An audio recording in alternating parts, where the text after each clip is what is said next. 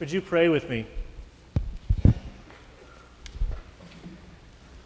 Loving God, may you be in our hearts, in our thoughts, in our bodies, that we may know that you live, and that we may provide room for you to live in us. O God, our rock and our Redeemer. Amen. Sometimes we forget how things begin, how things get set in motion. For instance, if you think about the Puritans and Pilgrims who originally came to this land for religious freedom, it only took a few decades before they started condemning people as witches. They started tending people with creative theological ideas like Anne Hutchinson and Roger Williams to the barren wilderness of Rhode Island. It only took a moment before they started establishing a theocratic state that actually imposed restrictions on religion. And don't you think there was a thoughtful Puritan or Pilgrim among them who maybe said, wait a second. I think we may have missed our original point. Or you think about it when you look at Congress or the Supreme Court and decisions like Citizen United or the ways that lobbyists and corporate interests play into our republic. Sometimes you think our politicians may have forgotten that we were formed as a democratic republic and not as a capitalist state. But before I get too political on Easter morning, for those of you who maybe don't come here regularly, you think about the schools in our area, all over the country actually, like Harvard or Boston University, that were established for religious principles. In fact, Harvard College said it was founded for the training of ministry, that we would not leave an illiterate ministry while our present ministers lay in the dust. And yet, when we look at these grand, pluralistic, often secular universities, we wonder if people remember the origins, the kernel of faith, the idea that set these things into motion. That's what Paul was worried about when he wrote the letter to the little church at Corinth. And it hadn't even been generations or centuries since they had started things out. It had only been a few months or years. He's very fervent in this letter. He goes on for quite a long time. He talks about many things as they're all trying to figure out what it means to be Christian, what it means to be followers of Christ in this new era. It's not clear to them. They're making up some of the rules as they go along. And in this church they had conflict, as you will have in any religious institution, any community. They got stuck, and he speaks to that. He talks to them about what kind of food they can eat. If it's blessed by the pagans in this culture, can we still eat it, even though it's sold in the marketplace? He has beautiful chapters that we love to go to about love, that it is patient and kind and never fails. And even if you can preach wonderfully or prophesy to all get out, the only thing that matters is love. Or the chapter that we've read a couple times in here about where he talks that we are all parts of the body of Christ. Some of us are the ears, the eyes, the feet, the brain, and yet we all have an important role to play. But he saves his crowning argument for the very last chapter about the resurrection, of how important it is that they get it, that they believe it. He's concerned about right belief, and I think he's concerned about right belief so that it might lead to right practice. Of course, the Corinthians were very sophisticated spiritually, and the idea of bodies being raised from the dead, all of them at once perhaps, was abhorrent to them. They didn't like this. The problem when we read these kind of letters is we only hear one side of the conversation. We don't hear what they had to say. But I have to say that in many ways I think the Corinthians won out with us.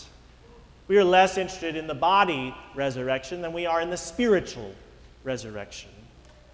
What Paul talks about later in the chapter when he says, we will put away mortality and put on immortality, and the dead shall be raised incorruptible. It's a hard thing, the resurrection. Many of us struggle with it, how it plays out in our lives. If we actually believe that Jesus walked out in body form out of that tomb. Some of us have no trouble with it. Some of us question it again and again and again. It's an important question to wrestle with, as Paul would tell you, because it is a bedrock for our faith, that we are a resurrection faith, one that starts again. If you read the 4 gospel accounts, which we are not giving you this morning, you can see that even they can't agree on quite how it happened. You and I would love to have some proof occasionally, perhaps a YouTube clip we could click on and see how it actually happened. But even then, we might pick at it. What were the camera tricks there? Who's trying to pull this over on me? What conspiracy theory is at work? Later on in this paraphrase, Paul will say, some skeptic is sure to ask, show me how the resurrection works. Give me a diagram. Draw me a picture. What does this resurrection body look like? Now, if you look at this question closely, he writes, you will realize how absurd it is. There are no diagrams for this kind of thing. We do have a parallel experience in gardening. You plant a dead seed, and soon there is a flourishing plant. There is no visual likeness between the seed and the plant. You could never guess what a tomato would look like by looking at a tomato seed. What we plant in the soil and what grows out of it, they don't look anything alike. The dead body that we bury in the ground and the resurrection body that comes from it will be dramatically different. He goes on to say that you will notice that a variety of bodies are stunning. Just as there are different kinds of seeds, there are different kinds of bodies, humans, animals, birds, fish, each unprecedented in its form. And you get a hint at the diversity of resurrection glory by looking at the diversity of bodies not only on earth, but in the skies, the sun, the moon, the stars, all these varieties of beauty and brightness. And we're only looking at pre-resurrection seeds. Who can imagine what the resurrection plants will be like? This Lent, we in this congregation have been looking at our relationship with creation, what it means to be in right relationship with creation, how we can enjoy it and partake of it more fully. These words of Paul rang out to me about this idea of seeds and plants and variety of creation around us as perhaps a way to understand the resurrection. And certainly from the winter we experienced, I took heart in this, just as I am taking heart walking outside and seeing blades of grass coming to life again and tulips and crocuses trying their best to make their way through. It's very convenient in the Northern Hemisphere that Easter happens when it does. It helps us understand the resurrection a little better. But I would say that you and I have seen bodily resurrection. We just need to know how to look for it, how to encourage it every day so that Christ actually might walk among us. The Spirit of Christ, the Christ being in our midst. I would say that you and I have seen bodily resurrection when a child who is struggling in school and can't seem to get it finally has that teacher or that person who understands a learning disability that has gotten in their way, and they start to understand what they're being taught, and the light goes off, and they find their way in their own education. Or I would say we have seen bodily resurrection when a person who has been lonely finally gets some love in their lives, that someone cares about them, sees them for who they really are, and even desires them. There's a new spring in the step. There's a new smile on the face. There's even a tendency to whistle or giggle or laugh. Or one of the ways we see it in modern culture is when people go into recovery, when they face whatever addiction, whatever dampening and numbing of pain they may have, to face how they are getting sucked up into something beyond themselves and call on a higher power. This past week, a good friend of mine who's celebrating 15 years of sobriety from what he calls booze and drugs wrote, I think for those of us who miraculously find our way through addiction or alcoholism, it becomes clear that dealing with life on life's terms is only the very beginning. That sadness, darkness, celebration, joy, anger, and longing are things that are here to teach us about ourselves and the world around us, and I would add even the ways that God works within us. If we heighten, deaden, or alter those experiences, we risk missing the lessons. There are no overnight magic pills, only showing up and doing the work and letting time itself do its thing. It took a long time for the fog to clear and for me to begin to take stock of my life, and it remains a sloppy process, not a neat and tidy one. But I'm thankful for the long game and for the many people who were there for me. There's no end to where and how we can grow if we learn to feel in our lives, listen to ourselves and others, and face the things that scare us. We are free to find our own way. For whatever works we are in progress, we are perfect in our imperfections. So I say, here's to spring, and to all those who suffer secretly and quietly, hiding in the darkness of their tombs. It's safe to come out. It's wonderful out here. You're thankful when Facebook gives you something to share in your sermon.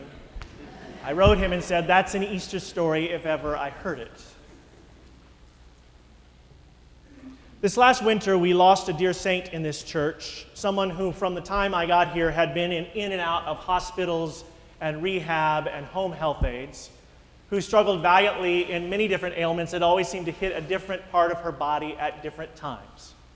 And those of us who sought to comfort and minister to her, many people in this congregation who took her meals just as she had welcomed people into her home with hospitality, we became discouraged. We began to wonder. Even she began to question her deep faith and what was going on. It was a very real struggle. As she came to her last hospitalization, the brilliance of the medical complex over there to keep life in our midst hit a wall. And it was one more test after another and one more procedure after another, and she wanted it to stop. And we began to pay attention to her. And eventually she left us with a great legacy of her life of serving others. This experience caused me to look to this bestseller of this past year, written by a surgeon from the medical complex, Atul Gawande, on being mortal. It's a book about what happens as we get older, as we die, or we come to end-of-life issues, something that doctors have been talking about for a long time in certain quarters, but we have not yet gotten on the same page. The book is an attempt for us to really understand clearly, to prepare, and to be humane in the process. I have to say, as we got more and more entombed by the snow this summer, I found some of these chapters hard to read. Until a few weeks ago, I turned to the chapter called A Better Life. And I share this story with you. It's about Bill Thomas, a guy who was the best salesperson in every school contest for sales, whether chocolates or calendars. He was also a terrible student who they thought would never amount to anything. Today, they might say he has oppositional deviant disorder.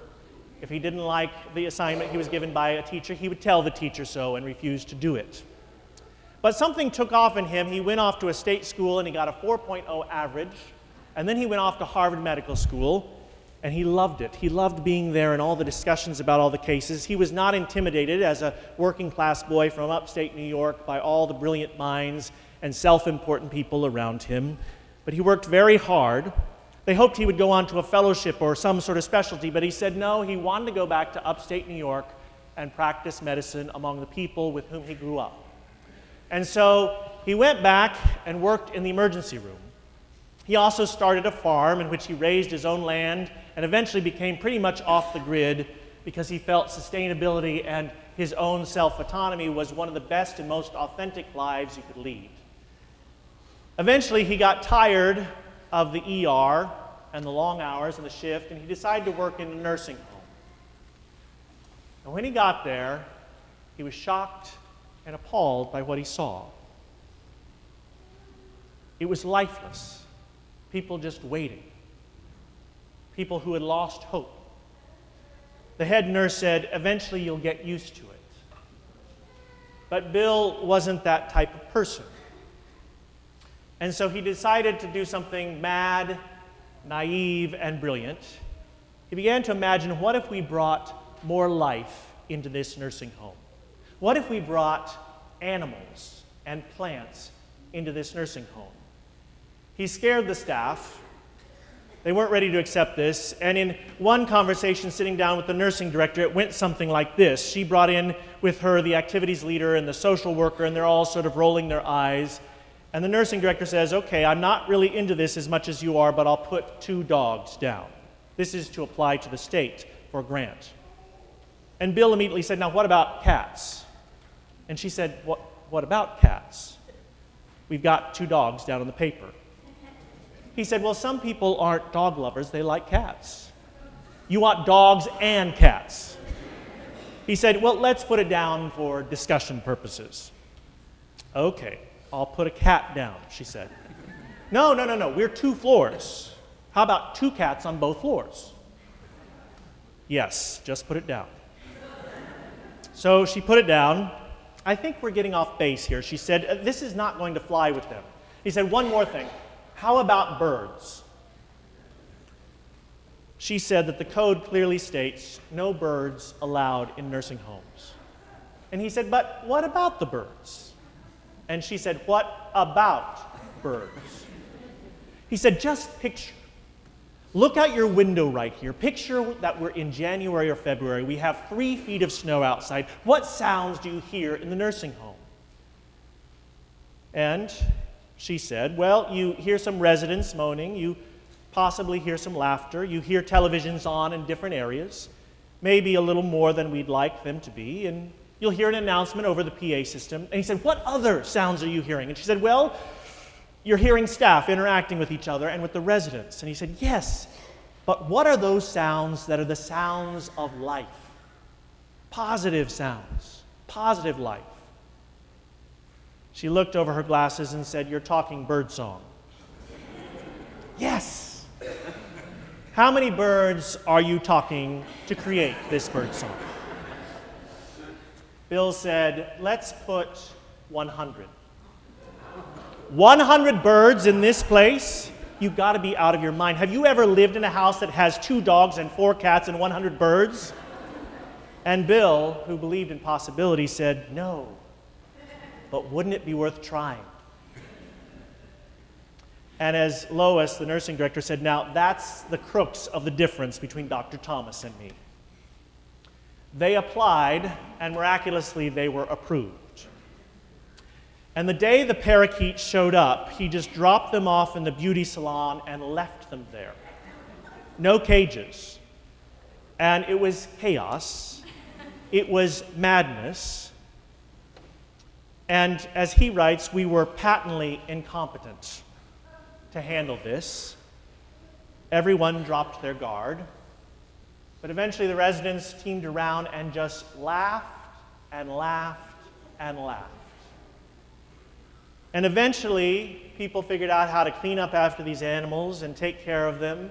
Residents started signing up for feeding and cleaning duty. And people who they didn't believe were able to speak started speaking again. And people who had completely withdrawn and couldn't move started offering to take the dogs for a walk. And all 100 parakeets were adopted and named by the residents. And the lights turned on in people's eyes again. And the stones were rolled away. And they eventually got rabbits and laying hens and vegetable gardens and on-site childcare and an after-school program. In another place, the residents would then work as tutors with the school librarians. World War II vets would go to the classes and teach them about their first-hand experiences. 5th and 6th graders would have fitness classes along with the residents. And middle schoolers would start working with people with dementia in a buddy program. Even invited to speak at a man's funeral as his buddy. Where Dr. Thomas had seen boredom, there was now spontaneity. Where there was loneliness, there was now companionship. Where there was helplessness, there was now a chance to take care of someone else. And life came back into a place that had seemed dead, or very close to it. I believe in our lives we all have some boredom and some loneliness and some helplessness that will come our way. But I also believe that Jesus came that we might have life and have it more abundantly. And I believe if we're willing to re-engage with the living things among us, the stones can be kicked away. The angel can enter in, the light can come in. And some of us are required to be those stone kickers and those angels, that we might know what it means to live again.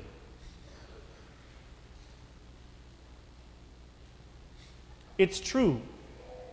We could say it's all just a bunch of smoke and mirrors. But if we're willing, I believe that the light will raise us up again, and we will live anew. Amen.